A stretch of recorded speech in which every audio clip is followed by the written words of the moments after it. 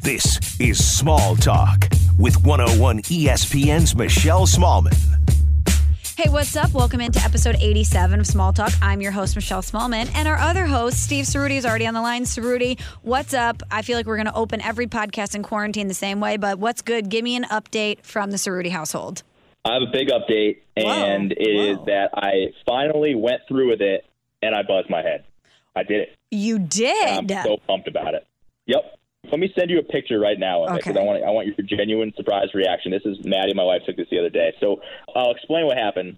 My hair was just long, and I'd been wearing hats all the time, and it was so long where I couldn't even style it, and it was long where it would get in my face, and especially when you wake up in the morning, it would be a disaster. Yeah. And I thought, what better time than now to just chop it off and get rid of it? So I took the razor, the trimmer that I usually use my beard with. I went down to about a 6 or a 5 for the setting. The dudes will know what that means.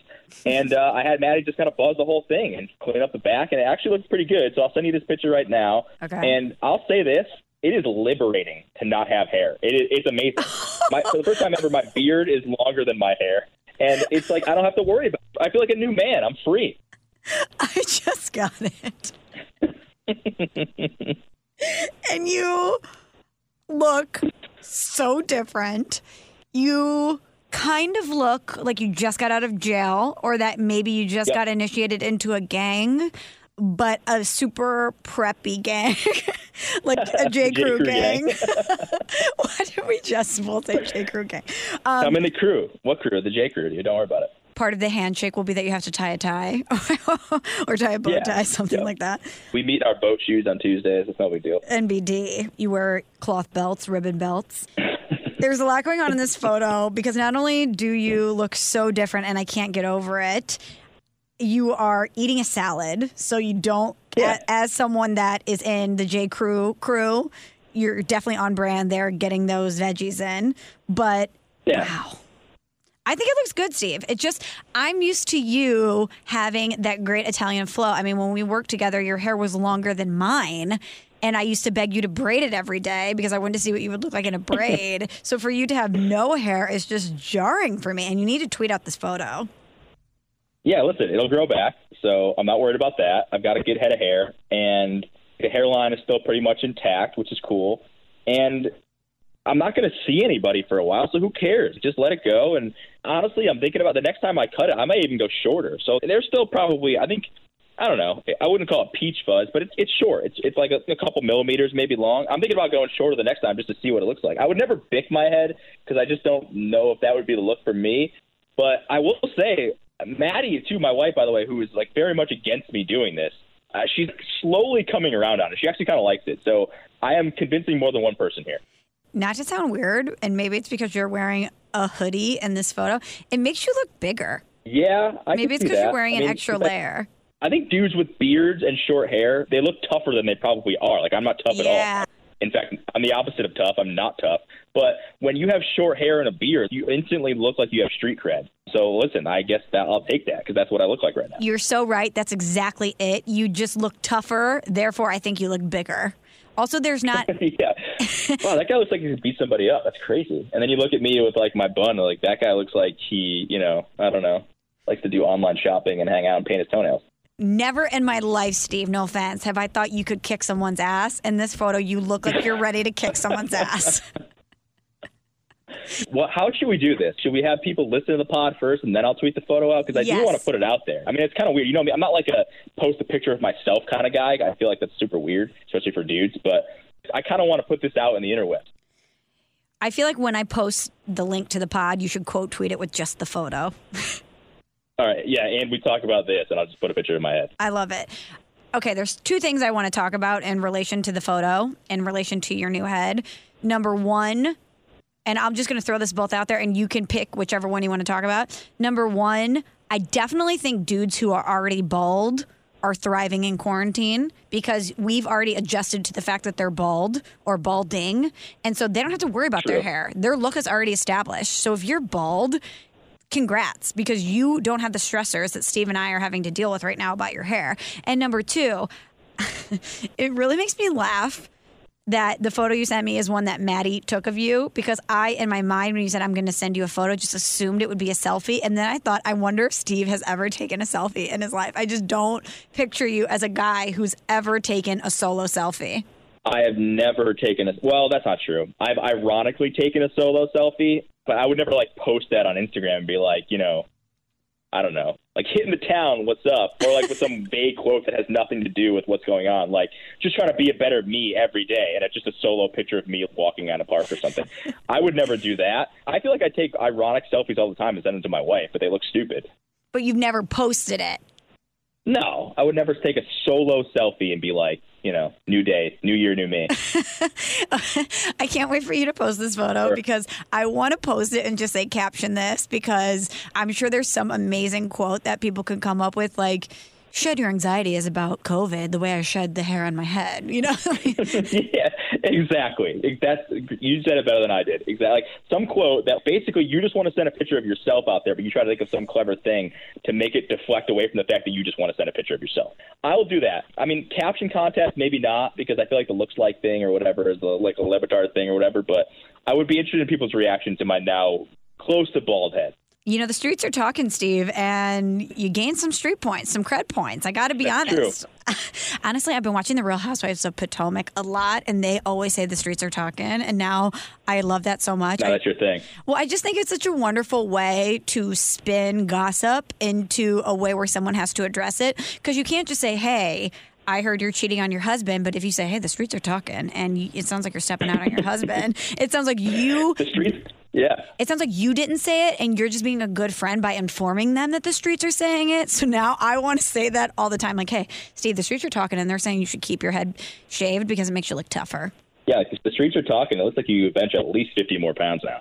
But think about it. You could really frame that and say anything mean that you want to say. Like, wow, the streets are talking, and they say you've put on some pounds in quarantine. I'm just letting you know what the streets are saying.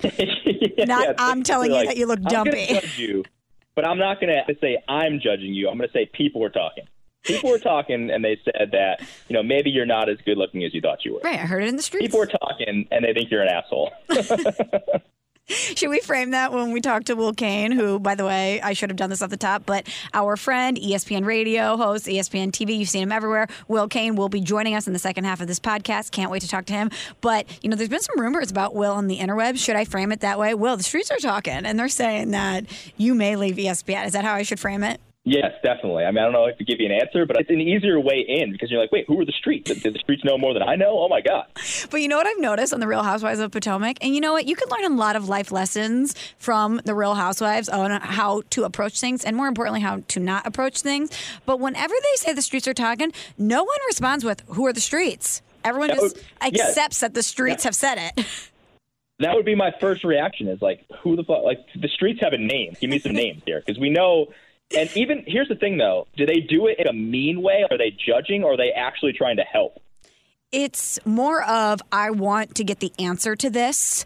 Like, for instance, one of the women who claims to be very rich and be married to the Black Bill Gates, she moved from her house into a new house. But the streets are talking, and the streets are saying that that house is a front, that she's bankrupt, and that her husband owes millions of dollars in taxes, and that she's actually living in an apartment and just renting out that house for show. So they said, hey, the streets are talking, and they're saying you're broke and you're living in an apartment. So it's not like, hey, what's up? It's just nosy people. It's just people that are looking for info. They want the latest on the gossip. Yeah, they want the hot goss. I get that. But you get that information from a friend or whomever, and you don't want to say, hey, guess what? Bubba told me, Steve, that you said this. They want to say, hey, the streets said it. The streets are talking. But here's the thing. Are you more likely to get an answer if someone goes, hey, the streets are talking and the streets are saying you're bankrupt and you have no money? Or are you more likely to get an answer if you just go, hey, are you cool? What's the deal with you guys right now? I feel like if you're upfront with them, maybe they're going to be more likely to confide in you with the information that you want. Whereas if you just say the streets are talking, that would just make me more pissed off. I'd be like,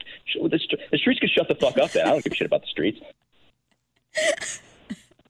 I said you look tougher. You already are tougher. I mean, you shaved your head and you have a new persona. You are tough guy Steve now.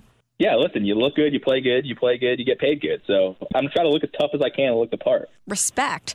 And the streets wouldn't mess with me. That's what I'll say, Michelle. The streets wouldn't mess with me. I can tell. With that hoodie and that salad, the streets would not play with Steve Cerruti. Yeah, that's a good point. There's a lot going on in that photo, too. And me looking like I could possibly be in jail, but then I'm sitting down at a table eating salad, which is like the least tough guy thing you could possibly do. But I've always wanted to be beard, short-haired guy. So I'm getting to live out my fantasy now in the quarantine.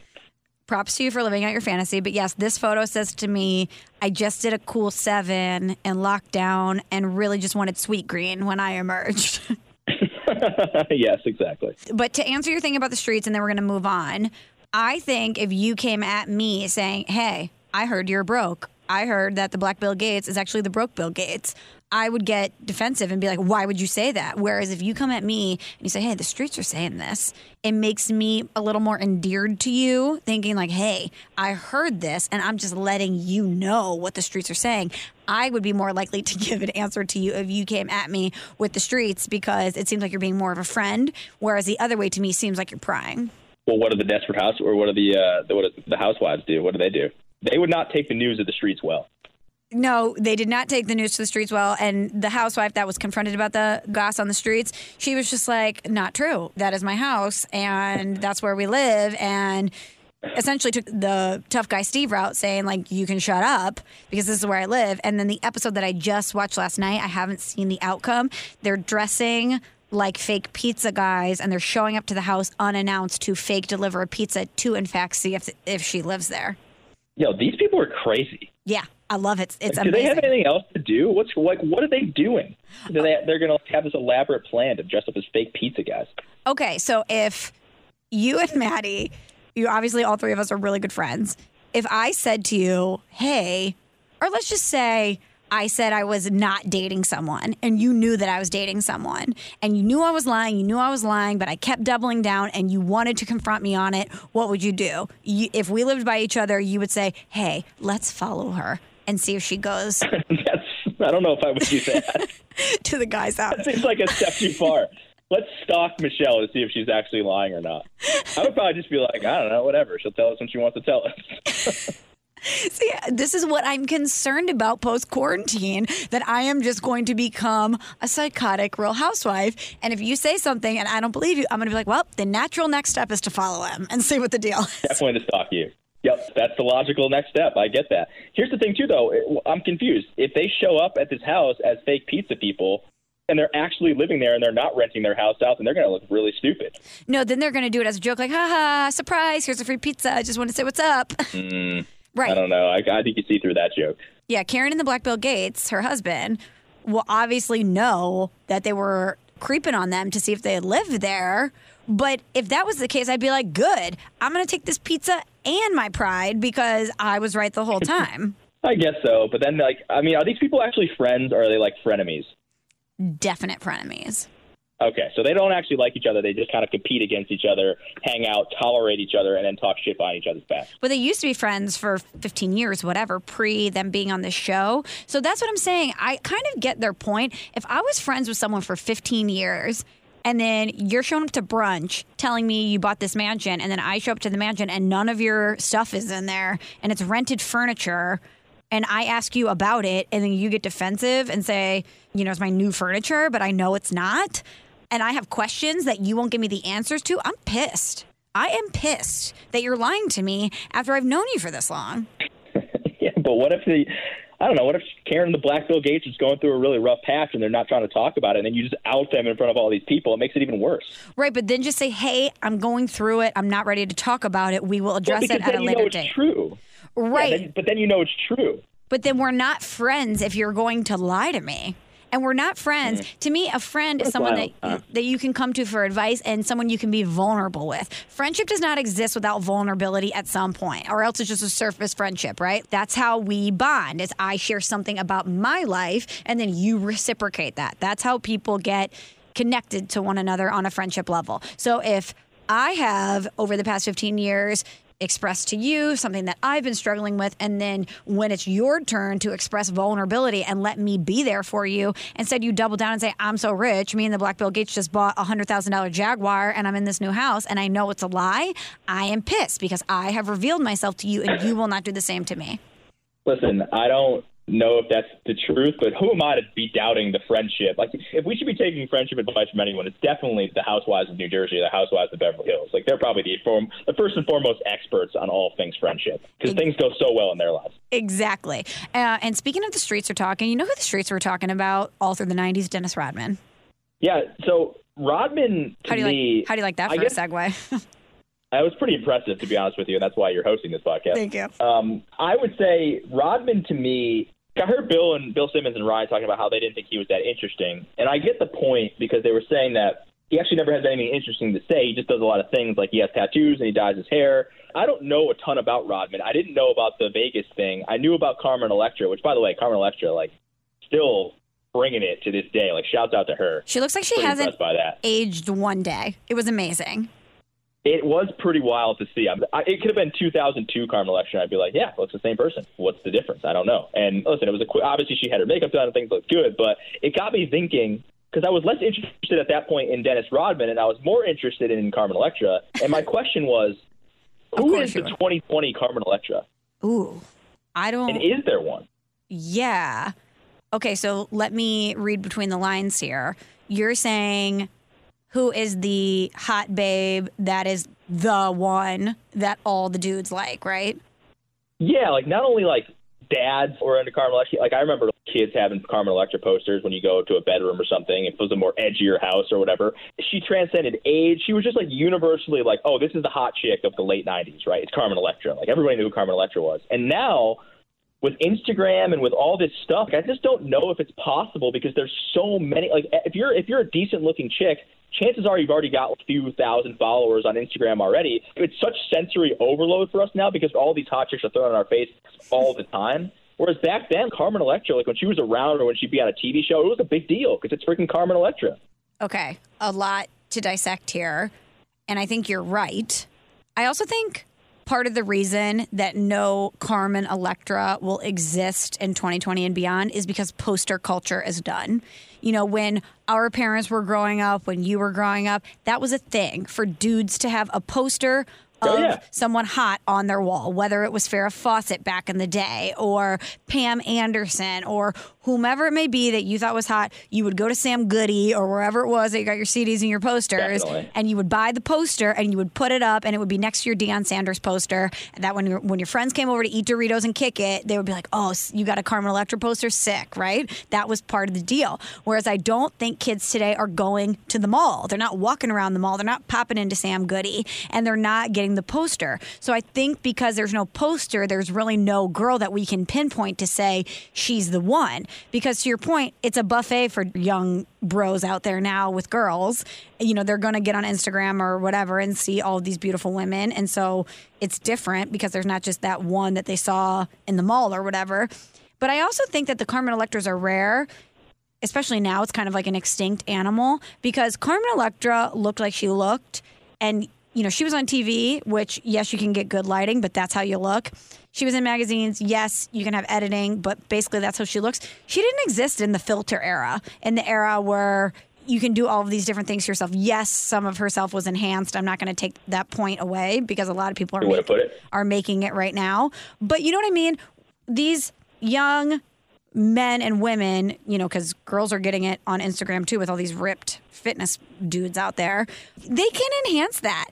You can shave your head and get on an app and expand yourself, expand your shoulders to make yourself look like you've gained 50 pounds. And I wouldn't know any different because that's the photo that I'm consuming. There's a lot of work that's put into it. So a lot of the people that these young teens, if you will, are looking at on social media, that's actually not what they look like in real life. Whereas Carmen Electra, that's what she really looks like. Yeah, which is actually kind of crazy now. Like, you don't know what anyone really looks like, especially like all the Instagram models. Have you ever noticed, too, I'm sure you have noticed this, even the Instagram photos with like hashtag no makeup, they still look good in those pictures. They're not going to just post a beat picture of you, you know, in like a T-shirt with holes in it. It's just about the brand, right? So you can never have a bad moment. So even when you're trying to open up, be like hashtag no filter, no makeup, trying to stay, you know, as natural as possible. It's like, yeah, but you still have a filter on this thing that makes it look like you have makeup. So you may not physically be wearing makeup, but you basically still are wearing makeup. So I guess the moral of the story here is Carmen Electra, trendsetter. She was, I don't know, one of a kind, I guess. I mean, there were other Carmen Electras for sure. Like, she wasn't the only one that was a super hot chick, but she certainly had the spotlight in the late 90s. Yeah, we're going to have to ask Will about this, too. I'm really interested to see his perception of how he viewed Carmen Electra in the 90s. And he's got 2 young boys, so that'll be interesting to see his take on what we're talking about. But again, to your point about girls posting the hashtag no makeup, it doesn't count as no makeup if you also have a huge ring light behind you and you're giving yourself perfect lighting before you put a filter on it. Do people just have ring lights? Brandos just have ring lights, and that's how they take pictures now? Like, it's not just people on TV?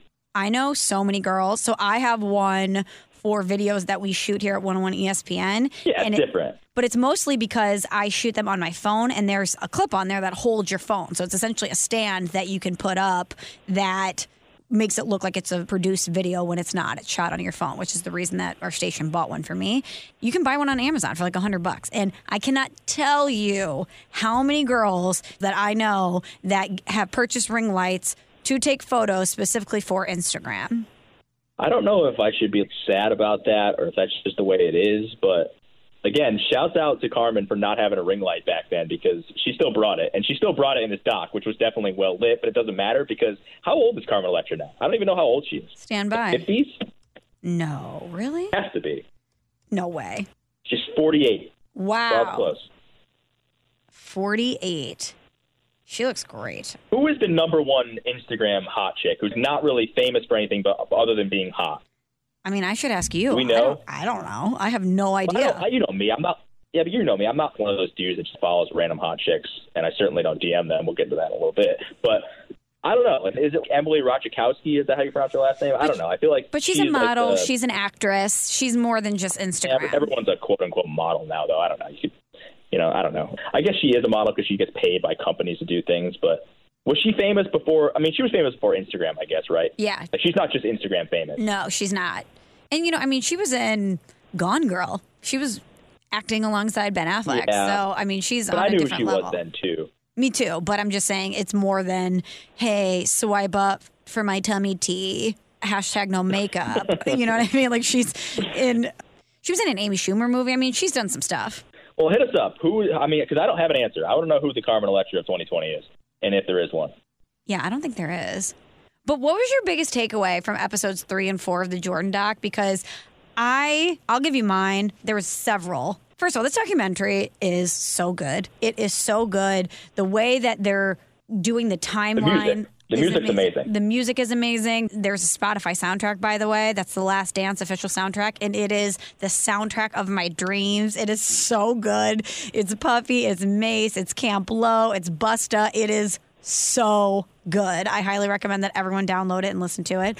But there was a lot of things that I took away from that. But from the Rodman episode, specifically episode 3, tell me if you agree with this.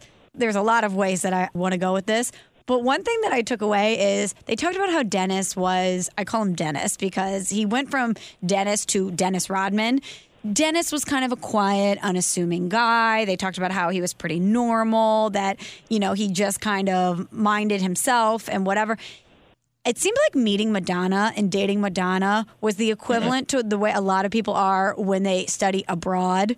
It's like it unlocked that in him. You know how we talk about people who are like, bro, like Barcelona changed me. Or like how people go to Burning Man and they drop acid or they roll or something and they come back from Burning Man and all existential and they're talking about the universe and it's like everything stems from Burning Man. It seems like everything from here on out stemmed from Rodman, where he became Dennis to Dennis Rodman when he hooked up with Madonna. Madonna unlocked for lack of a better term, the crazy or the creative inside Dennis Rodman.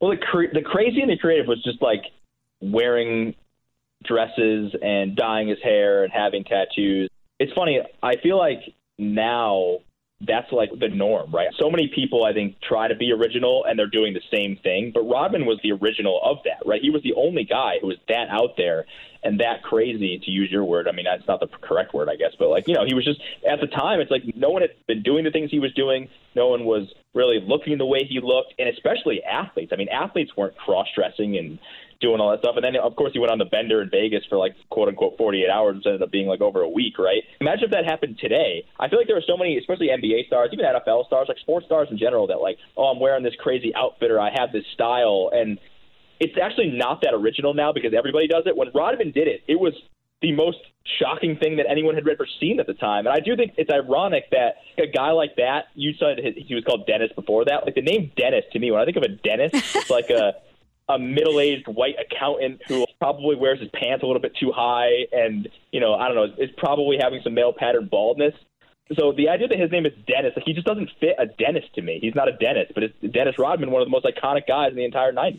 Yeah, I should have said crazy because I think that people will take that as like a mental illness, as a bad connotation. I meant just... No, but I know what you're talking about. It just unleashed him. Like his actions, he was different and unique in a time when it wasn't cool to be different and unique. The point I'm trying to get at is now everyone wants to be vulnerable and everybody wants to be unique and and they think that makes them unique, but it actually doesn't. It makes you just like everybody else. Back then, Rodman was the only guy doing this stuff, and he truly was unique. Yeah. To me, he was just unleashed and became a wild man. It's like he was going to express himself however he wanted. He was going to do whatever he wanted. And do I think a Dennis Rodman can exist today? No, probably not, because of social media and all the What do you mean? What do you mean it can't exist? Do you think, like, obviously the 48-hour Vegas thing would never fly today? Never fly. First Take would run with that, and yeah, that would obviously not work out well for anybody. I mean, that would be the number one story on every single sports show across the country, and you know, I'm sure Michael and Scotty and all those guys would get inundated with questions. Exactly. And it would be a massive distraction. Yeah. But I think his style and his weirdness, I think that is totally fine today. There are plenty of guys like that. Oh, absolutely. The way that he dressed and his self-expression definitely could fly today. I don't think we see it to that extreme. I don't think any NBA or NFL athletes are showing up, walking down the tunnel in a wedding dress. We're certainly not getting that. But, you know, they've taken their style and their expression to a different level. Russell Westbrook dressed up as a photographer. Remember he wore the vest thing, the highlight vest or whatever? Westbrook's a guy, like all these guys, they all try to look weird because when they walk into the arena, they want to have somebody take a picture of them and their new fit or whatever. I think all of them look ridiculous and weird, and that's what Rodman was doing, but he was the only guy doing that in the late 90s. But there's a big difference between dressing up in an off-white vest to look like a photographer and wearing a wedding dress and dyeing your hair and painting your nails. You know what I'm saying? He was pushing a lot of boundaries and didn't really care about the style aspect of it as much, whereas I think these guys still want to say, hey, this vest is a Virgil vest and it costs $3,000. They're flexing even though they're trying to make a statement. But I'm saying for him to say mid-season, I need a vacation and I'm going to slam a Miller Lite and hop on this motorcycle and speed off to Vegas and you're not going to hear from me for a while and shit's going to get weird, that would get out to the media today, and then everyone on their phone would be filming Rodman. They'd be taking pictures of him. It would be everywhere. TMZ would be following him around Vegas. You wouldn't be able to do the things that he did back then and unleash yourself that way anymore. I mean, think about remember when Johnny Manziel was wearing the wig? Everybody took photos of him. No, that's a good point. The idea that maybe there is footage of Vegas and they just didn't show it, but the idea that could happen, he would be all over social media. Everyone would be taking pictures and videos of him. You couldn't just have a bender in Vegas if you're Dennis Rodman with Carmen Electra and have no one see it, have there be no footage of it. That could not happen today. For days on end. And what I thought was amazing, too, is in episode 4, they really focused on Phil Jackson and everything that we discussed earlier about Jerry Krause and about his ego and about how you would let your ego get in the way of this dynasty and essentially your own success. Phil, conversely, is always praised for the way that he was able to manage so many big egos and the way that he was able to coach and understand people personally. For him to acknowledge that in Dennis Rodman and say, hey, this guy has been towing the line and he's about to explode, so I can either let him go now and get it out of his system before playoffs or before we need him to buckle down, or I can say no and then it could deteriorate then. For him to make that decision ended up being the right decision.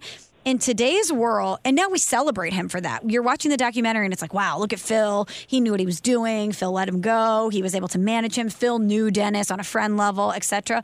In today's world, let's just think of, okay. I got a good example. Okay, go ahead. All right, Gronk's a good one too, actually. I was just going to say. I was thinking more basketball. I was going to say Gronk because he is someone who can party at the Rodman level and his performance never really slipped because of it. If Belichick would never let that happen. Exactly. But if he did, for some reason, if Gronk was like, hey, week 8, I am skipping practice all week. I need to go to Vegas. And I know the construct of the NFL season is different than the NBA. But if he was like, I need to go to Vegas for a couple days to blow off some steam. And Belichick is different in this example because a lot of people don't push him in the media the way they push someone else. But there would be entire shows dedicated to, has Belichick lost his mind? He cannot control his team. He would certainly not be celebrated for letting one of his players blow off their responsibilities in season to go party. I think this is a better example, and it's an NBA example, because I'm trying to think like third wheel type guys or second wheel, because that's what Rodman was. He wasn't the star player. He was like the elite supporting cast guy, right? What if it was Kyrie Irving during one of his seasons with the Cavs, where he goes to I guess it would be David Blatt then or Ty Lue, and was like, hey, I need to bounce for however long.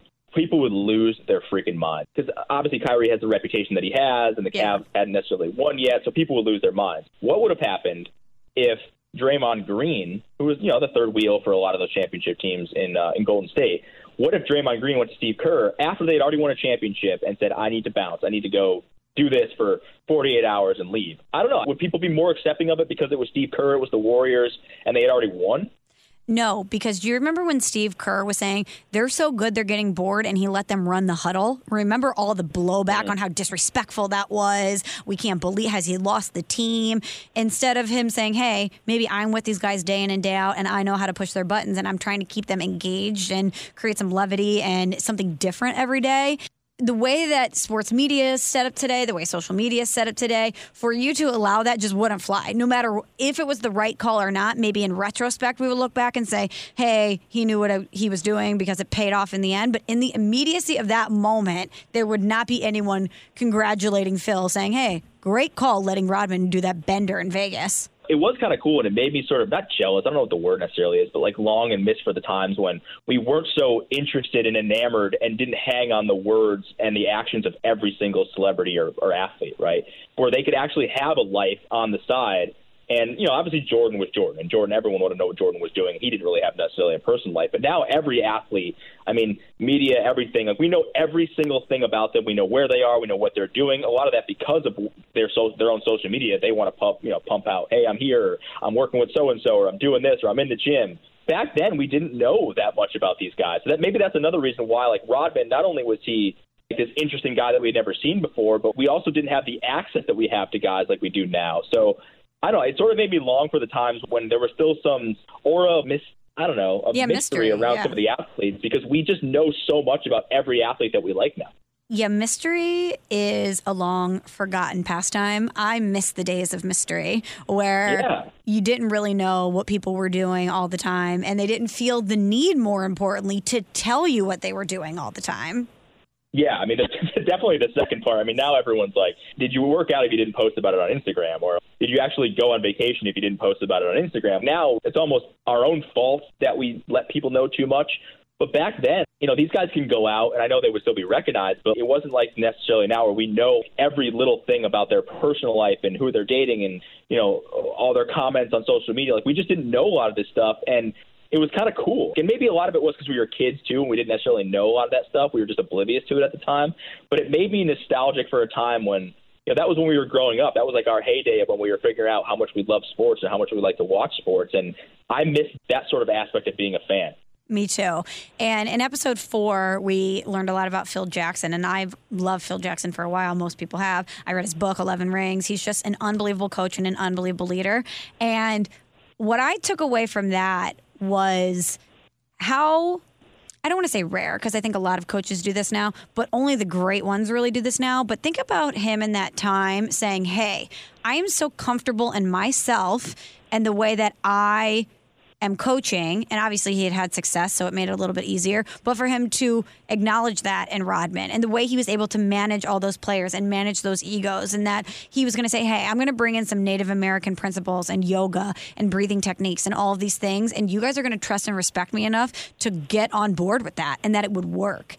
Again, things like that now, it would be a little different now because Phil kind of set that precedent, or a lot of coaches have done different things, but if let's say a coach was coming in and they said, hey, we're going to take the TB12 method and we're going to no nightshades for anyone on the team, or we're going to do this, or we're going to do that. It would be picked apart. And you know that there would be some star player that would say, I'm going to eat whatever I want to eat. And you can't tell me what to do. You can't tell me how to stretch. You can't tell me how to breathe. There would be some pushback for that. So to see the way that everyone respected him, and I think part of the reason that they respected him is because he was so sure and confident in himself, which I thought was a very cool thing to observe. Yeah, I agree. And I think he was ahead of his time in that way, in that I think a lot of the great coaches, especially in basketball, because we all know in the NBA, talent wins. That's what I think is kind of stupid about everyone talking about the triangle offense. Yeah, like the triangle offense was interesting, and it definitely helped Jordan, but Jordan still wins titles without the triangle offense, and he probably still wins titles with Doug Collins as the head coach of the Bulls. Now, does he win 6? I don't know. But Phil's greatest asset was the Zen Master thing, right? Was the way that he managed personalities, not necessarily the X's and O's stuff. Because as we saw with the Knicks, just because you have the triangle offense doesn't mean that you're some sort of like all of a sudden that's going to fix a terrible team. You still need the talent. So I just think the way that he was able to manage Scottie, manage Michael, and then convince Michael to do things that he may have not. Because what was the reason that he was going to trust Phil Jackson? Who was Phil Jackson at the time? He was a nobody. Right. And Michael was able to sort of buy into his philosophy and ended up working out for both of them. But then, as you said, the most important thing was realizing that Dennis Rodman needed a break, and that they might have not won a title if he didn't do that, because he would have gone off the reservation. You bring up the triangle offense. Even that, think about you're the coach. You have the greatest player in NBA history. You probably don't know that at the time, but you know he's in that conversation, or that he could be in that conversation. And you're going to adjust the offense that takes the ball out of his hands all the time. How many coaches would have the guts to do that? Most coaches would sit back and say, it all runs through Michael. Get the ball to Jordan at all times. We're going to do this. For him to say, no, let's spread it out and make this more of an ensemble cast, and then therefore it's going to make you better. You have to be very confident and very sure of yourself to stick to that plan. I agree, and I don't think there are many people I don't think it's possible to do that nowadays. I think it's interesting, like the Jerry Krause thing, too. The way that he handled himself and the way that he was so sure about the moves that he was making, and despite the fact that Jordan was friends with Charles Oakley. They traded him. They went against a lot of Jordan's wishes a lot of the time. Yeah. And it worked out most of the time. Nowadays, organizations are all about coddling their star players. All they want to do is figure out, how do we not lose you? How do we make you happy? And I think a lot of that, I'm not saying it's wrong, but I don't think there are very many organizations that have the clout and have the backbone and have the security to tell a star player, especially a guy like Michael Jordan, no, we're changing this. We're going to do something that you don't want to do because it's going to be better. Trust me. I don't even think teams think like that today. No. When LeBron was in Cleveland, even in L.A., he's essentially running all personnel, too. Yeah, and that's not an anti-LeBron thing. No. You're right to bring up LeBron, because I would say that LeBron, other than Eric Spoelstra, like, how many great coaches has he really been around? And if you're LeBron, you're going, no, I have a proven track record. I've won championships. I'm going to do it my way. But I do think there is something to say of, like, sometimes you need to trust the guys around you, and that is one of Jordan's greatest strengths, is that he did trust Phil, he trusted Scottie, he trusted Dennis. I don't know. It's one of the greatest things of Jordan that I think doesn't get talked about a lot. We're going to get to Will in just a second, though, but I do want to ask you, have you ever had a kamikaze shot? No, I don't even know what that is. I mean, I'd heard of it, but I've never had one. I just looked it up. A kamikaze is equal parts vodka, triple sec, and lime juice, because that's what Dennis was drinking in Vegas, and that's what he was joking about drinking in the locker room. And I feel like the kamikaze shot, I haven't heard. I mean, that seems like such a 90s thing. I don't know anyone that drank kamikaze, especially nowadays. But even when I was in college, nobody drank kamikazes. I've never heard anyone order that shot, but it would be very Dennis Rodman to drink a drink that's 2 out of 3 parts alcohol, and essentially the third part is just a garnish, if you will. Yeah, it's just it's just to make it palatable, named after an aircraft that's on a suicide mission. You know what I mean? Yeah, I mean, things aren't going well if you're doing a kamikaze that night. What was your go-to, like, I'm getting blacked out tonight drink in college? Oh, Lord. But I'll tell you what mine was. Yeah, you go for, I mean, for me, it was just, I feel like the girls would say, let's cue up the vodka soda lime and just get after it. There was never, oh, wow, I'm going to have a Long Island tonight because I'm going to black out. It was just like, wow, I'm going to have a vodka soda. Oh, we're having too much fun. I'm going to have 7. Yin Yang twins are bumping. Whoops, I've had 7 of these. Now I need pizza or I might throw up. Okay, so you were a consistent, I'm having the same drink, but it was the amount of drinks that would vary. Yeah. We used to, whenever we would get after it, we would go Grateful Dead. What's that? Oh, let me Google this. Hold on, because I don't even remember what the hell was in it. At Quinnipiac, there was just a bar there or whatever that everybody would go to. Hold on, I'm looking this thing up right now. And then that was the main drink, and it was like for $12 you can get 2 of those, and you wouldn't need to drink anything the rest of the night. You would just be completely blacked out. Grateful Dead drink. Hold on. It's a bunch of different things. Hold on. I can't believe you've never heard of that. No. Mm-mm. All right. Combine. It's tequila, vodka, rum, gin, raspberry liqueur, and a highball glass. You fill it up to the top with ice, and then you top it with sour mix. So it's basically like every liquor topped with sour mix and ice. Yeah, you know what? That's going to get the job done. I can promise you that. And now that I'm marinating on this, there are 2 that we would drink for specific nights that we knew we were going to get after it. And one of them wasn't a Long Island?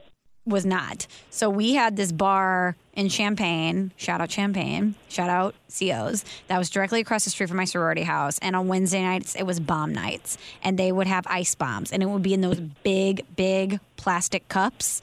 And it was blue raspberry vodka, orange vodka, regular vodka, and Sprite. And it was a big blue drink. And you had 1 to 2 ice bombs, and you were toast. It was, hey, see you tomorrow. Wait, that's like a Wando's fishbowl. It's like a Wando's fishbowl, yes. But Shouts out Madison. Shouts out Wando's. You know what? And now that we're here, I can't tell you how bummed I am. We need college football to happen for a lot of reasons. And I know safety first. I always have to preface that way.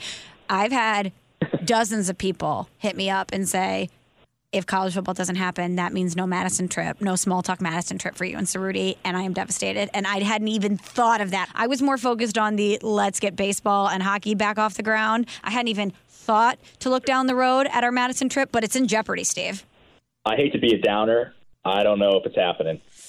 And it sucks because I have wanted nothing more than to go back to Madison after that first time we went back, and it would have been awesome to see everybody. Listen, if we don't do it this year, we'll do it another year, but it is going to suck. I don't know, Michelle. It doesn't look like it's heading that way. I know, Steve, but it was Illinois, Wisconsin, at Madison, homecoming, Halloween weekend. Yep. That would have been legit. It would have been legit. It was everything we could have ever asked for and more. Maybe we'll just do like a virtual hangout and make our own fish bowls instead. If we can't travel, that'll be our plan. But listen, we will go to Madison at some point in the future. Like, I need to get back. I've made it my life's mission to go back and potentially live there one day. But I don't know. It's TBD right now. Cool. Sounds like a blast. Bummer. I know. Well, since we're all bummed out, let's flip the script, shall we? Because we're going to be joined by Will Cain next. We're going to ask him who's going to be at his media dinner party, because Steve and I have both expressed that we would want to have a beer with Will, but who does he want to have a beer with in the media? We're going to ask him what Steve's most annoying quality is, and of course, what his future is. That's coming up next. Cerruti and I have been wanting to speak to Will Cain on the podcast for a while. We've mentioned it several times, so we're so thrilled to welcome him to Small Talk this week. You know Will Cain. You can watch The Will Cain Show on ESPN News. Listen to it on ESPN Radio from 3 to 6 p.m. Eastern, Monday through Friday. He's our friend. He's our former colleague. It's Will Cain. Well, I know life is weird right now, and our schedules are all kind of out of whack, so thanks for taking the time to do this. Normally, you're splitting your time between Connecticut and New York City, but I know you and the family decided to pack it up and spend your quarantine in Tennessee, so how's life been for you in the mountains? It's been awesome.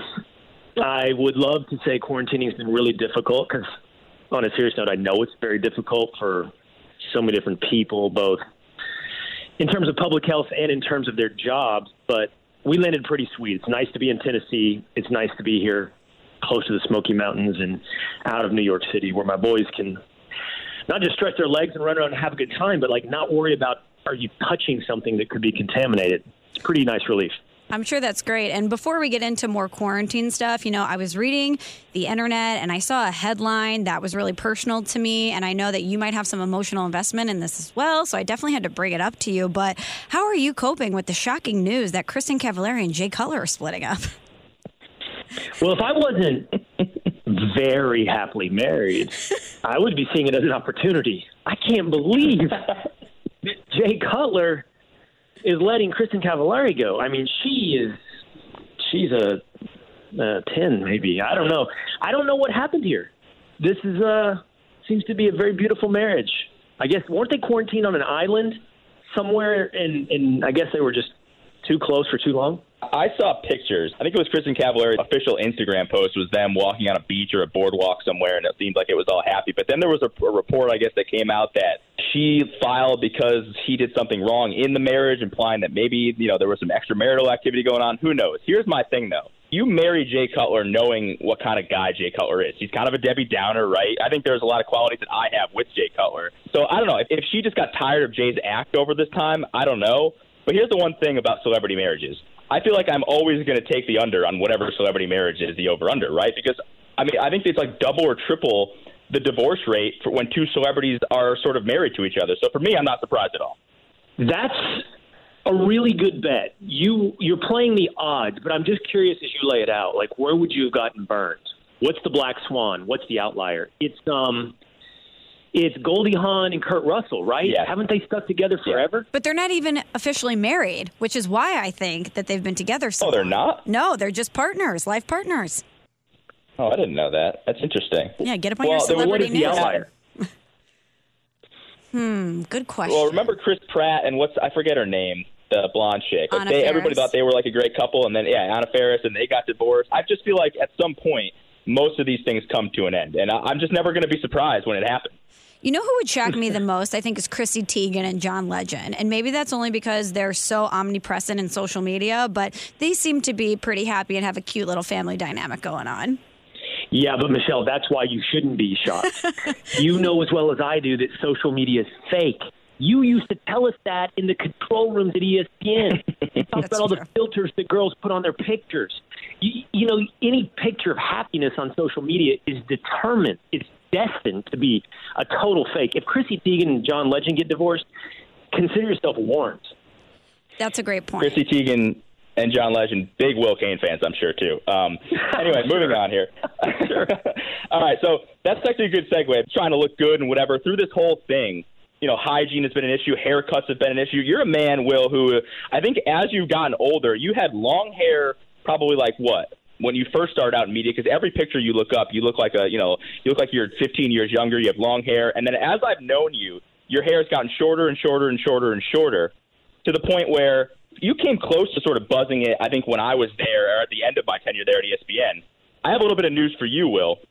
Throughout this entire process, everyone's sort of stuck here quarantined and can't get their haircuts, can't do hygiene. I just went and buzzed my head, Will. And honestly, it is one of the best things I've ever done. I cannot tell you how awesome this decision is. I think I look a little bit weird. Like, I'd probably be shocking if I saw you in person. But it is such a great lifestyle decision to any dude who can't get a haircut right now. Just go ahead and buzz your head. Would you be open to that? First of all, pour one out for Cerruti's style. You are one that It grows back. I'm sure was really suffering through this quarantine because you couldn't get a fresh cut. You change your style every 6 weeks. So in a way, this helps and makes sense. But I will tell you, I talked about buzzing my head. I told my wife and kids, I'm not on TV for a while. I've always wanted to buzz my head. But now I'm going the other way, Cerruti. Since I haven't been able to get a haircut, I'm just letting it go long right now. By the way, what did you do on the buzz? Did you do a 2-guard, 3-guard? What'd you do? So shouts out to Maddie, my wife. I have just the thing that I use my beard with, the trimmer, right? I just went 4 all the way around, and Maddie just kind of edged the back up. So my beard right now is longer than my hair on the top of my head. Guys, I'm telling you, it is one of the most liberating feelings ever. I don't have to worry about what I look like because I was wearing a hat 24/7 because my hair was out of control. Now it is the most comfortable. I don't know why I didn't do this years ago. I think it looks good, too. It does. Maddie calls me prison inmate Steve now, but honestly, I think it's kind of growing on it. Will, so if you're not on TV and you're going the long route, are you going old school Cerruti man bun? And if so, can we get that on social media? Because I think we need to see that look from you. Oh, it's definitely not that long. That would take months, I would think, really. And I'm not going man bun. No chance. That's Cerruti. That's not me. Yeah, Texas wouldn't welcome you back. No. Okay, well, speaking of social media, Will, we've wanted to get you on the podcast for a long time because you're our friend and you're interesting and we want to talk to you. But the thing that actually put this into motion was because we were talking about DMs and different DMs that we have gotten. And then I posed the question to Steve, who do you think is the sports media member dude that gets the most DMs daily? And we settled on you. So you need to come on and set the record straight. Is that the case? Are you getting a lot of women in your DMs every day? Okay, to be clear, you're talking about DMs from women. Yes. Yes. More like the, hey, what's up type of DM, not the, hey, Will, I hate your take on Michael Jordan. It is not true. Oh, I do not get those Wow. DMs. Yeah, I know. It's a real ego-bruising reality. I don't know. I mean, I have a decently high opinion of myself, so now I'm feeling really down. I mean, like, why am I not getting them? I saw somebody post last night, and I know you guys are going to ask me about this at some point, but my name was floating around social media recently, and I saw somebody post last night, I really don't get the Will Cain hate on Twitter. It's like Creed or Joe Buck. It's not really a reason behind it. It's just cool for the sheep to say Will's not cool. And I got to tell you, it really hurt my feelings. That's surprising to me because I feel like one of the things I wanted to ask you is whether or not, because, we'll get to this in a second, but of course you've been in the news and whatever. And, it just seems like, especially on Twitter, and we've talked about this, Twitter just sucks because it's all this echo chamber of the same people who want all the same likes and retweets from the same people, right? And you do not subscribe to that whatsoever. So, you're not the most popular person on social media at certain times, but that doesn't mean that you're not successful in what you do. You are successful in what you do. A lot of people do really like you, Will. But I would want to know, does that ever bother you? It has to bother you, right? When people are just like, oh, Will Cain sucks. Without ever having met you, or probably even ever having listened to your radio show, a lot of it comes from the First Take stuff, which you're sort of pegged into this sort of role on First Take. But the thing that, in working with you and producing the show for a while, is that, there's so many people, whether it's in person, whether it's on the radio, whether it's when they just meet you or whatever, that are like, wow, I really thought Will was a huge tool and was a huge douche, but then I met him or started listening to him, and I actually really like this guy. And that must feel really good for you, but then it also must be shitty because they're like, wow, there's so many people out there that think I'm such a tool, and I'm not. Okay. Will, we brought you on the show to really just boost your ego, women nutting your DMs, everyone out there thinking you're a tool, so please respond. Small Talk, you're home for an ego boost. The floor is yours. Okay. There's a lot to unpack there. Let's start with this.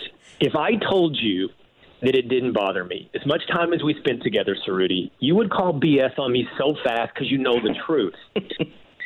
I mean, of course it bothers me. I will say this. It bothers me, but it doesn't change who I am. I'm not going to change what I say or what I think based upon it. It's not me being bold or strong. It's just I have that incapability. I'm not going to change because you called me a name. I might double down, and that's not healthy, by the way, either. That's not good because I'm still just being reactionary. But, it does bother me. Here's what I told somebody. It's funny you bring this up because I had a conversation about this morning. It didn't have to do with sports media, but it had to do with Twitter in general. I said, for anybody that basically has my bearing in life, and I don't even think this is necessarily a right-left thing, I think it's, as you said, Cerruti, simply doesn't go along with what's cool or groupthink on Twitter. For anybody that has that bearing, Twitter particularly, and social media in general, is an away game. I'm always playing away games. I never get a home game, and I'm usually spotting the other team 21 points. What that means is they come in with preconceptions, formed opinions, lunchroom, mean girl table consensus, and for me to try to get understood or convince somebody simply that I'm not a tool, like you said, it's a massive feat. I can't. And then I step back and I go, why do you even care? Because the truth is, Rudy, all those people you're talking about, I don't really like them anyway. So why am I worried about being accepted by them? And so I am frustrated because I think the most frustrating thing in life, I really do think this, or at least it is for me, is to be misunderstood.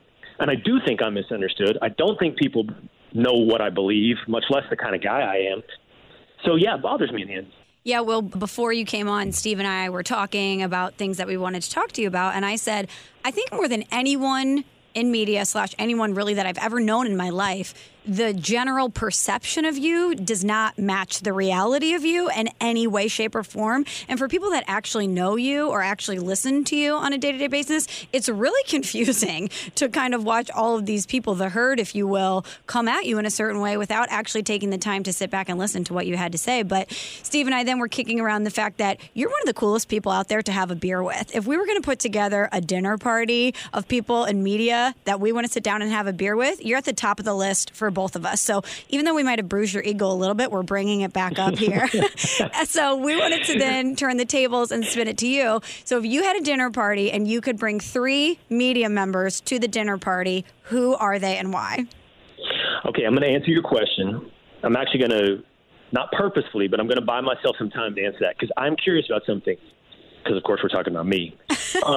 Why do you think I am misunderstood then? Like, why do you think that perception is off of reality? Is it because of my perceived and real political beliefs in a world where you're not allowed to have those?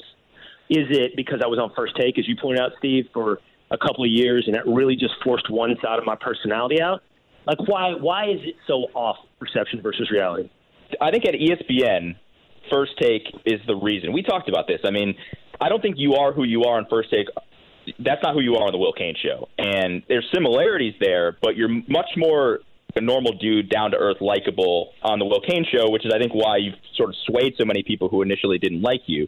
The other thing I just think is, especially with social media, I mean, social media, it tends to lean very left, right? And even if you're in the center and you just have a question, and you question anything that, you know, maybe that side is saying, you're immediately pegged as the bad guy. So I think even you just bringing up questions and wanting to have intelligent conversations and talk a lot of things through, that is sort of perceived to me as a negative to you because you're not just saying, oh, my God, and patting everyone on the back, because you genuinely want to find out what the truth is and want to have information on whatever subject you're looking at. So I just think that you approach life and you approach discussions about whether it's sports, politics, whatever, you approach it differently, and that makes some people uncomfortable. So that's why I think people don't like you.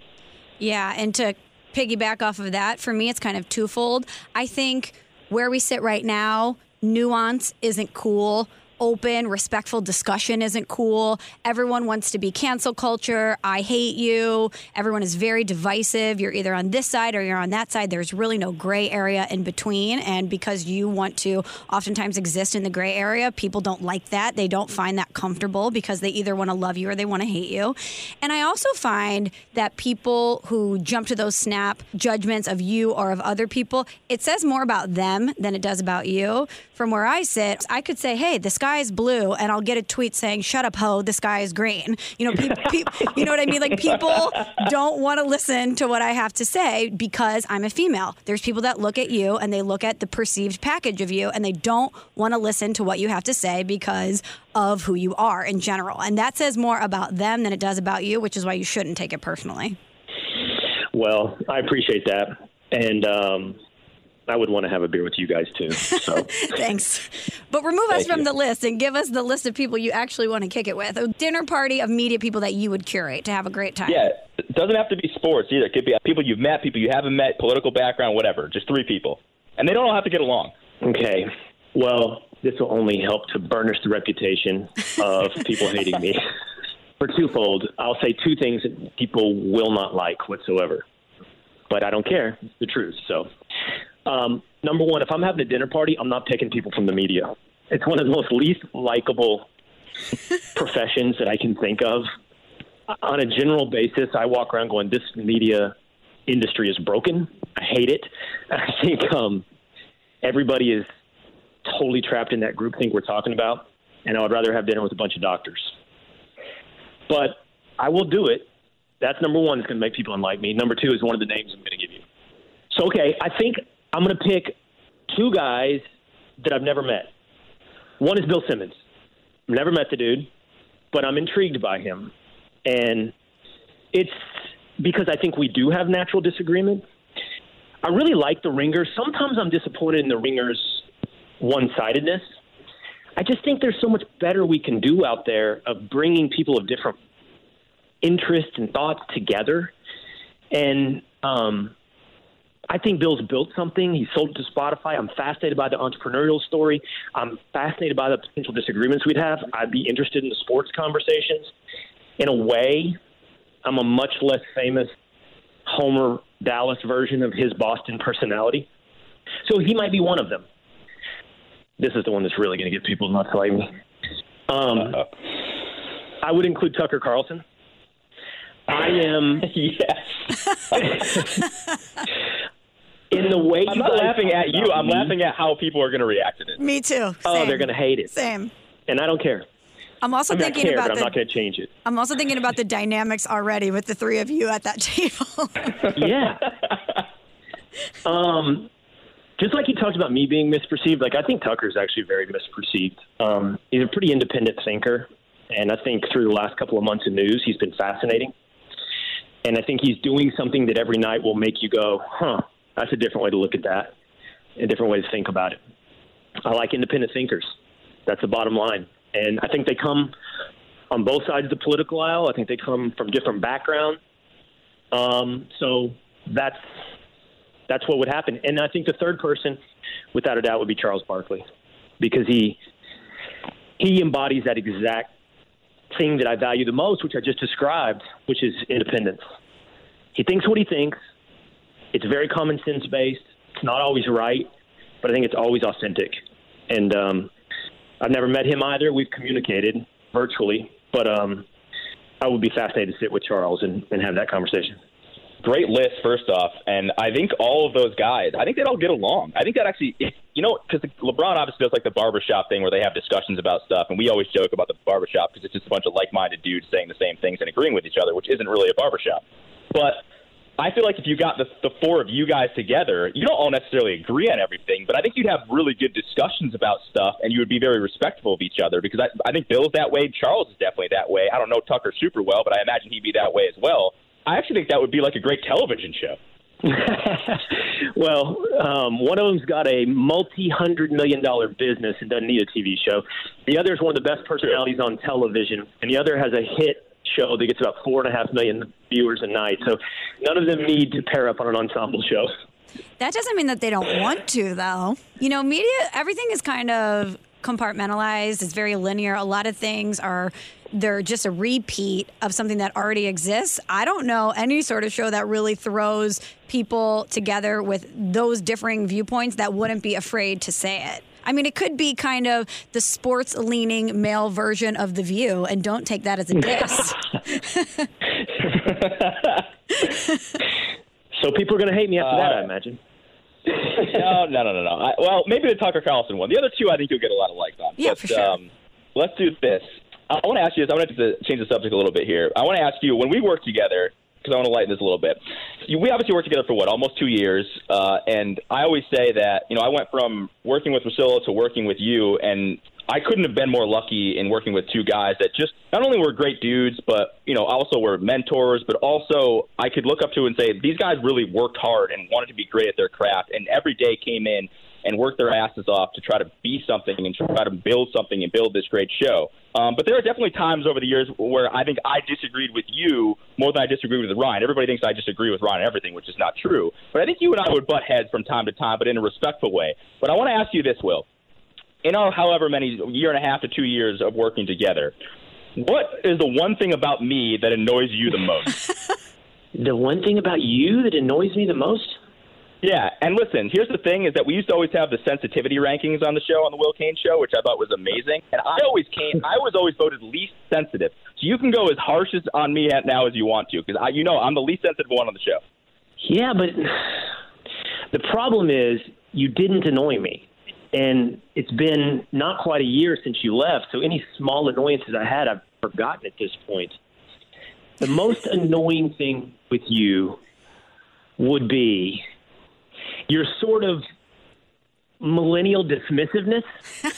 So it would be that attitude of like, that's uncool, that's stupid, and you say it with a close-ended sentence that seems like it's totally closed to any type of other conclusion out there. And I'm not even talking about on serious subjects. I'm talking about like on music or an NBA player or whatever.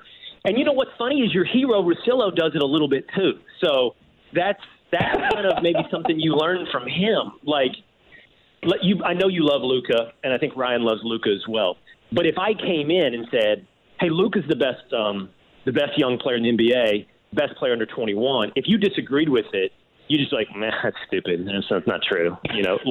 Who am I to have that opinion? How do I get to know that? And then it'd be over, and I'd be uncool. That is incredibly true, and I'm not even mad about it. Like, it is true. Michelle, I mean, you do the show with me now, however we do the show, and I am dismissive. I get annoyed. I feel like sometimes what did you call it? The millennial what was the term, Will? Millennial dismissiveness. Millennial dismissiveness. It was perfect. That's actually a really great way to describe me. I am very dismissive. So I am acknowledging my flaws, and you're 100% right on that one. But I do feel like in a lot of those arguments, I do really feel like I was right. You know what, Rudy? I think some of our most tense moments was actually on sports topics, right? Like, it was on Russell Westbrook. Yep. There's the whole Nuno wedding thing. That was a thing. But after that, it was mostly sports topics. No, there were definitely times when you would say something and I'd be like, that's such a dumb opinion and I'm mad right now. But I would be like irrationally mad about it. It's just your opinion. I don't know why I would get so worked up about it, but I would.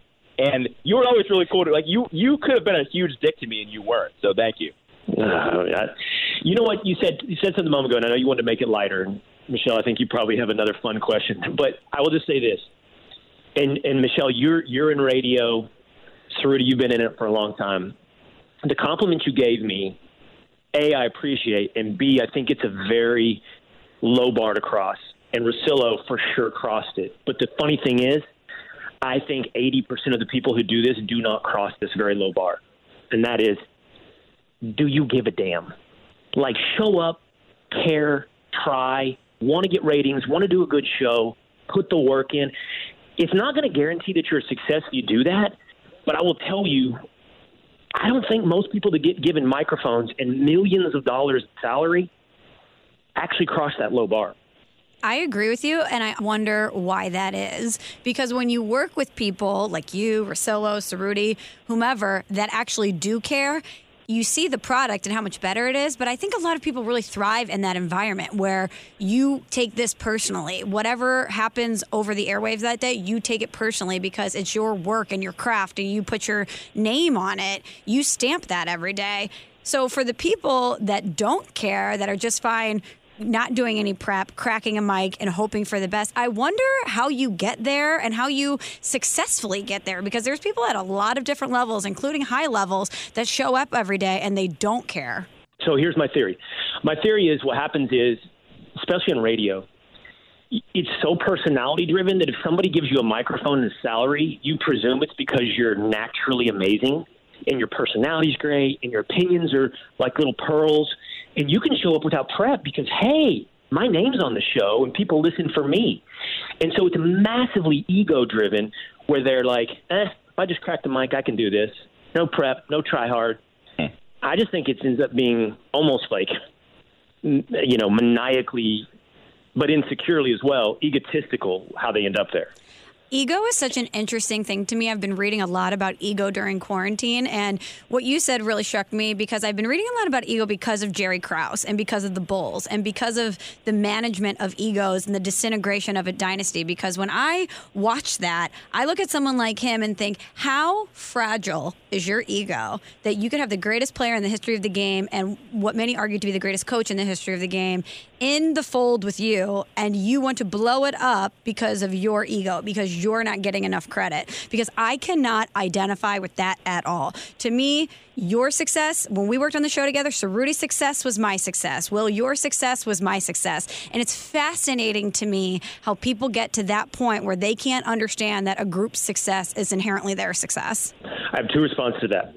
Number one, that's how every dynasty falls apart. Every single one. From the Dallas Cowboys to the New England Patriots to the Chicago Bulls.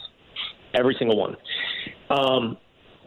The thing about that documentary, which I think is fascinating, and Cerruti, this is going to play into what you said about me a minute ago, where I'm like, hold on the cool take, is that Jerry Krause was absolutely vilified in the first two episodes, and it didn't sit right with me. I was like, only because it was too simplistic.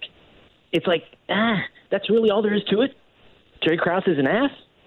And maybe that's true, but I think what we saw in episodes 3 and 4 is that dude built that thing. He made every hard call. He fired Doug Collins, brought in Phil Jackson, traded for Scottie Pippen, signed Dennis Rodman. He did build it. He may have tore it down, but he built it too.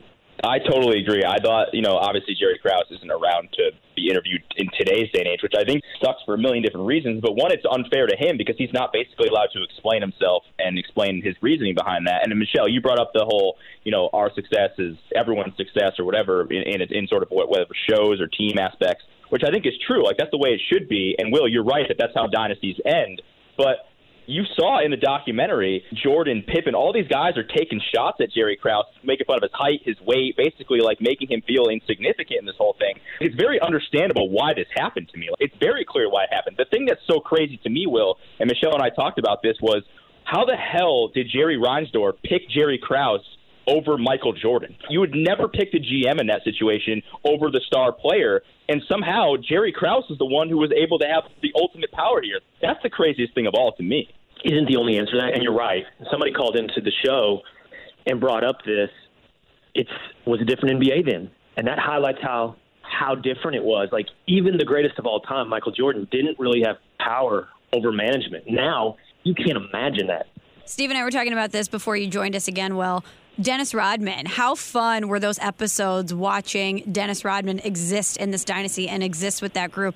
And we were saying, I don't think that there's a comp in today's sports world, or there ever will be a comp moving forward, of a guy who can party like that, who was dating women at the peak of their celebrity and the peak of their hotness, and Madonna, Carmen Electra, etc., but never lost a step in his game and was universally kind of accepted for who he was. I mean, he's wearing wedding dresses and dyeing his hair, and people were shocked by it, but because he didn't lose a step on the court, it didn't matter. I just think social media has changed so much. You guys would do an entire A-block on that today on First Take. A-block. It might be the whole 2-hour show. Yeah, exactly. We all know that dude. I am definitely not this guy. The I can drink all night and be up at work at 6 a.m., like the no hangover dude, the endless energy dude. I'm definitely not that dude, but I know that guy. That guy scares the hell out of me. I can't be around that guy. He does. Seriously. The interesting thing about the whole Rodman thing to me was when they went back and they interviewed Carmen Electra. And you're older than us, so you probably remember that time differently. Like, I remember growing up in Carmen Electra, like, everyone had the poster. If you were cool or edgy, you had the Carmen Electra poster right up in your bedroom, and she was like the girl, right? Everyone just kind of knew who she was. And I was thinking during that doc, obviously she still looks great, which is first and foremost amazing. The second thing I was thinking was, is there a Carmen Electra in 2020, in today's day? I don't think there can be a Carmen Electra today, because now every decent-looking girl has an Instagram account and is basically, posting all her pictures there. I don't think there can be a Carmen Electra in today's day and age. No, there probably isn't. But the only thing I would say to push back on is Carmen Electra wasn't like the it girl everybody's painting her out to be today. She was big time, but she was like a sequel. She was second and never as big as Pam Anderson. So Pam Anderson was kind of the first of those, and then Electra came along, and it always felt like a lesser version of Pam Anderson. If we're doing the power rankings, where does Jenny McCarthy fall in that group? Well, Jenny and I have personal history, so I'm going to rank her really high. Do you? I didn't know that. Yeah, I'm sorry. Back that up. Go on. The floor is yours. Cerruti, you don't know that story? I don't know if I know the full story. I know that there is some history. No, it's already sounds like more than it ended up being. When I graduated from law school, so this would have been in Jenny's pretty high celebrity peak in the late 90s. My buddies and I all went to Vegas together post-graduation. Let's blow it out. We need our 48-hour vacation, like Rodman. And we were playing blackjack at Hard Rock, and we looked across the casino, and there was Jenny McCarthy. And she was sitting with a dude, and I was like, I'm playing cards with Jenny McCarthy. There's no doubt about it.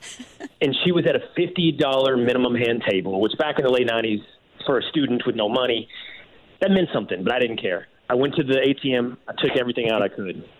And I went to the tables, and she had a boyfriend. I don't know who it was, but he was at the table. I think one of them asked me for a light, or I asked them for a light to start the conversation. The boyfriend tried to split 2 tens, which is an embarrassing move at the blackjack table. And come on, dude. She reamed him out, looked at me, and goes, "You never split 2 tens." And I was like, "Dude, come on. You never split 2 tens." And that's the end of my late 90s story with Jenny McCarthy. Fast forward, what would it be? 15, 20 years? 15. I'm going to co-host The View. And I go on, and The View has their morning meeting in the makeup room, and you all sit in the makeup chairs, and they talk about what stories they're going to talk about. And I walk in, real fake confident, and I'm like, "Whoopi, how are you?" And then I get to Jenny, and I'm like, "Jenny, we meet again." And she goes, "What are you talking about?" And I told that whole story I just told you guys. At the end of it, she goes, "Oh, thank God. I thought you were going to say we slept together." Oh, man. Most people probably did not know that you had hosted or been on The View, for one. And then you also have a very interesting Whoopi Goldberg story, but maybe we'll do that another day, Will. Yeah, I got a Whoopi story as well. Yeah. I mean, if you have time, please share it because everyone loves Whoopi. Okay, so I did co-host The View like 4 times.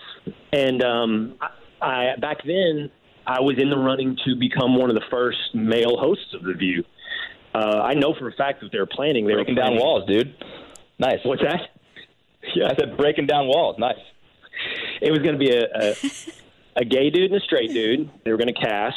So they were looking for a straight guy. And no, that was going to be me. And it was Ross Matthews.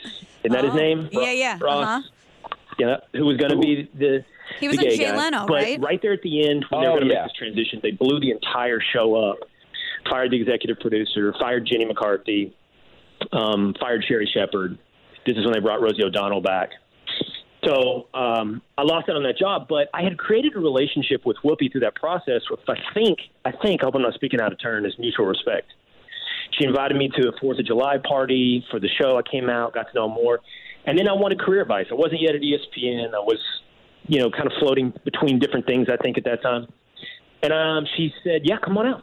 So I went out to the house, just she and I, and she was awesome. Sat by her pool in New Jersey, and she just kind of said, yeah, you could do this, you could do that.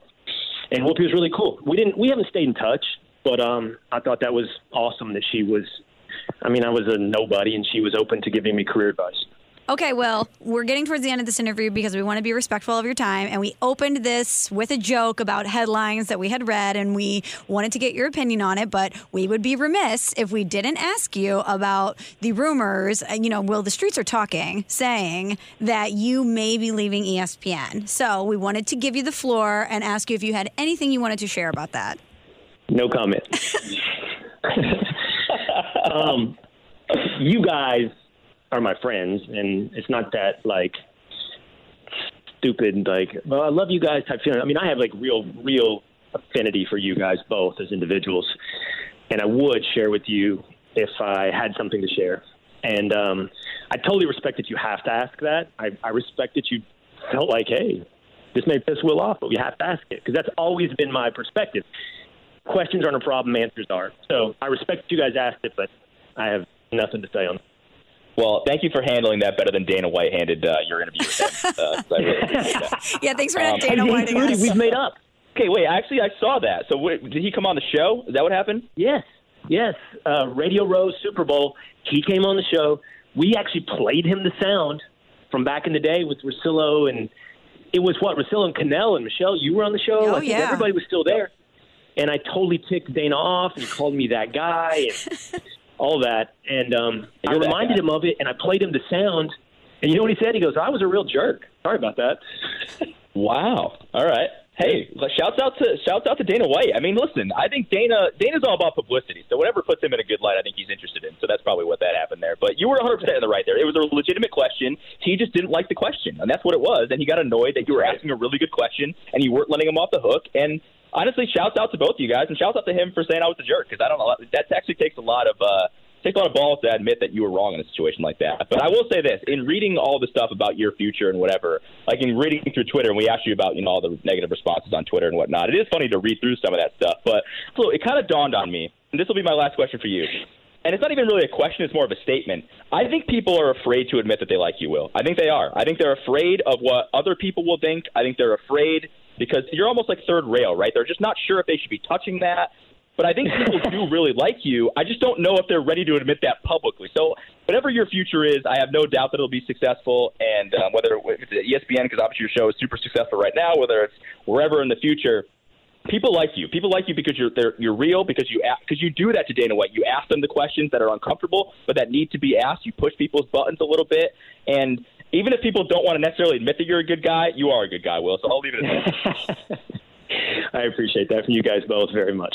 Well, Will, we're going to wrap it up here. Thank you so much for taking the time out of your quarantine in Tennessee to do this. We love you. We miss you. And good luck with everything in the future. Thank you for doing this. Okay. Thanks, guys. Well, that was so fun. It was so great to catch up with Will. Cerruti is still here. Cerruti, wasn't that fun to catch up with Will?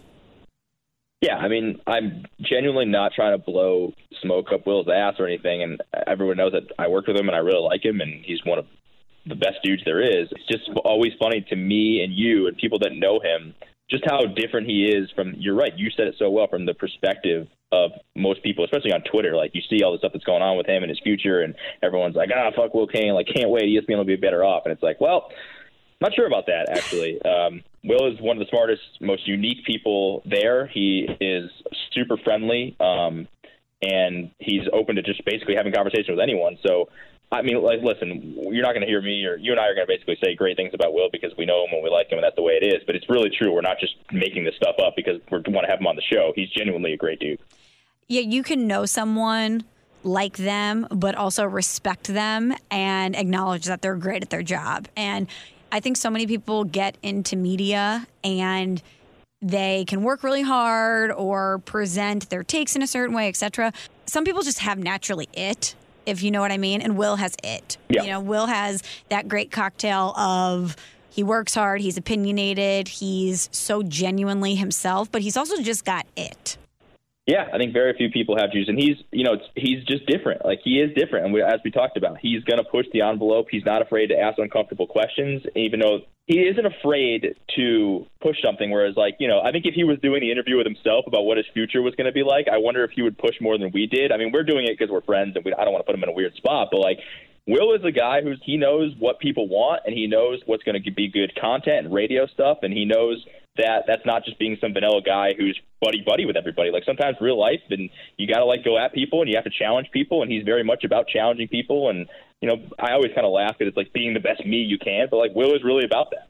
Speaking of being the best me you can, should I read a review that provides a little, should we say, constructive criticism towards you and me? Yeah, I mean, I love constructive criticism. Okay, so it's time for a review. If you haven't already, head to Apple Podcasts, search for Small Talk, subscribe, rate, preferably 5 stars, and leave a review. Like this person, the Kiwi Girl, who says, title, Linguistics and Linguini, 5 stars. First time I've heard an American say, I forget how you said it, pecan. How'd you say it? Pecan? Pecan? Yeah. Aunt and pecan pie. Pecan pie, aunt, and caramel, the same as me. I love it. Also agree with not liking pasta leftovers, but pizza, you're crushing cheesy second-day pizza slices hearts. They might not be fresh, but they've got character. I mean, shouts out to whoever this is, because it sounds like we're basically the same. But I'll never understand how you don't like leftover pizza is unbelievable. It's unbelievably good, especially if you cook it the right way. You got to put it in the oven, like maybe, 350 or so, 5-10 minutes. See it gets crispy again, the cheese gets melty, and it's basically like a brand new piece of pizza. So I don't understand how you can possibly ever knock that. And then as for the pecan and what was it, caramel thing, I don't know. My wife Maddie was making fun of me because she doesn't say caramel, she says caramel. I don't know. I say caramel. I don't know. I feel like I've said it different ways throughout my entire life. I typically say caramel now, though. I've noticed that I've gotten older, I've sort of settled on caramel. But for aunt, it's like my Aunt D, my Aunt Deli, my Aunt whatever, whatever. Like, it's always aunt. It's not aunt. And it's spelled aunt. I feel vindicated. Yeah, for aunt, I will give you that it is spelled the way you're pronouncing it. But caramel or caramel, however you said that, it sounds like you were trying to say it with an accent. I don't really understand where that came from. And pecan, again, we should have discussed this with Will. To me, that sounds like a southern drawl. You're in Texas. I'm going to go watch some football and eat some pecan pie. That sounds like you're in Texas, the great state of Texas. It does. I'm not going to sit here and deny that. I didn't spend any time in the South. I haven't grown up in the South. But I will say this guy, Nick, on Twitter hit me up and said, little offended us Louisiana citizens consider the people that say pecan pie or pecan couldn't be farther from the truth. I don't know what the origin is from. I just know that that's how everyone I've known, like my parents, whatever, everyone I've been around, like, because you're a product of your environment. Like, you say things because somebody else said it. And here in Connecticut, I grew up saying pecan.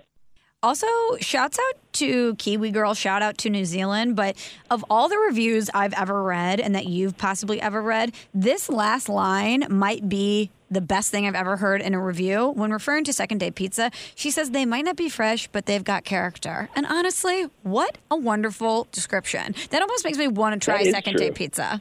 You should order some pizza tonight have a slice or two and leave the rest in, and then put the rest in the oven tomorrow and then have it, and I guarantee you it'll change your perspective on leftovers. Guarantee. Because she's right. It is different. It's not the same. But again, sometimes, especially when she's talking about cheesy pizza, if you put a piece of cheese pizza back in the oven, it's like a different texture, and even the cheese tastes a little bit different, but it's not in a bad way. It's like having new pizza day 2. See, what she said that made me kind of want to do it, you telling me about the cheese being different, definitely made me gag a little. So I'm not going to do it. Cheese is different, Michelle. There are different types of cheese. There are different melty types of cheese, and it gets like a little bit more crispy when you do it the second time because like you're basically cooking it again, right? So it's almost like if you put a piece of cheese down on a griddle, that's kind of what it tastes like. It's like crispy, good cheese. So let's wrap this up before I vomit everywhere. Thank you, Steve, for jumping on. Thank you to Will Kane. Thank you to Anthony for putting this together. Thank you guys for listening. Steve and I will be back in action soon, but until then, keep it real, stay at home, stay safe, and please wash your hands. Thanks for listening to Small Talk. Subscribe on Apple Podcasts or the Podcast One app.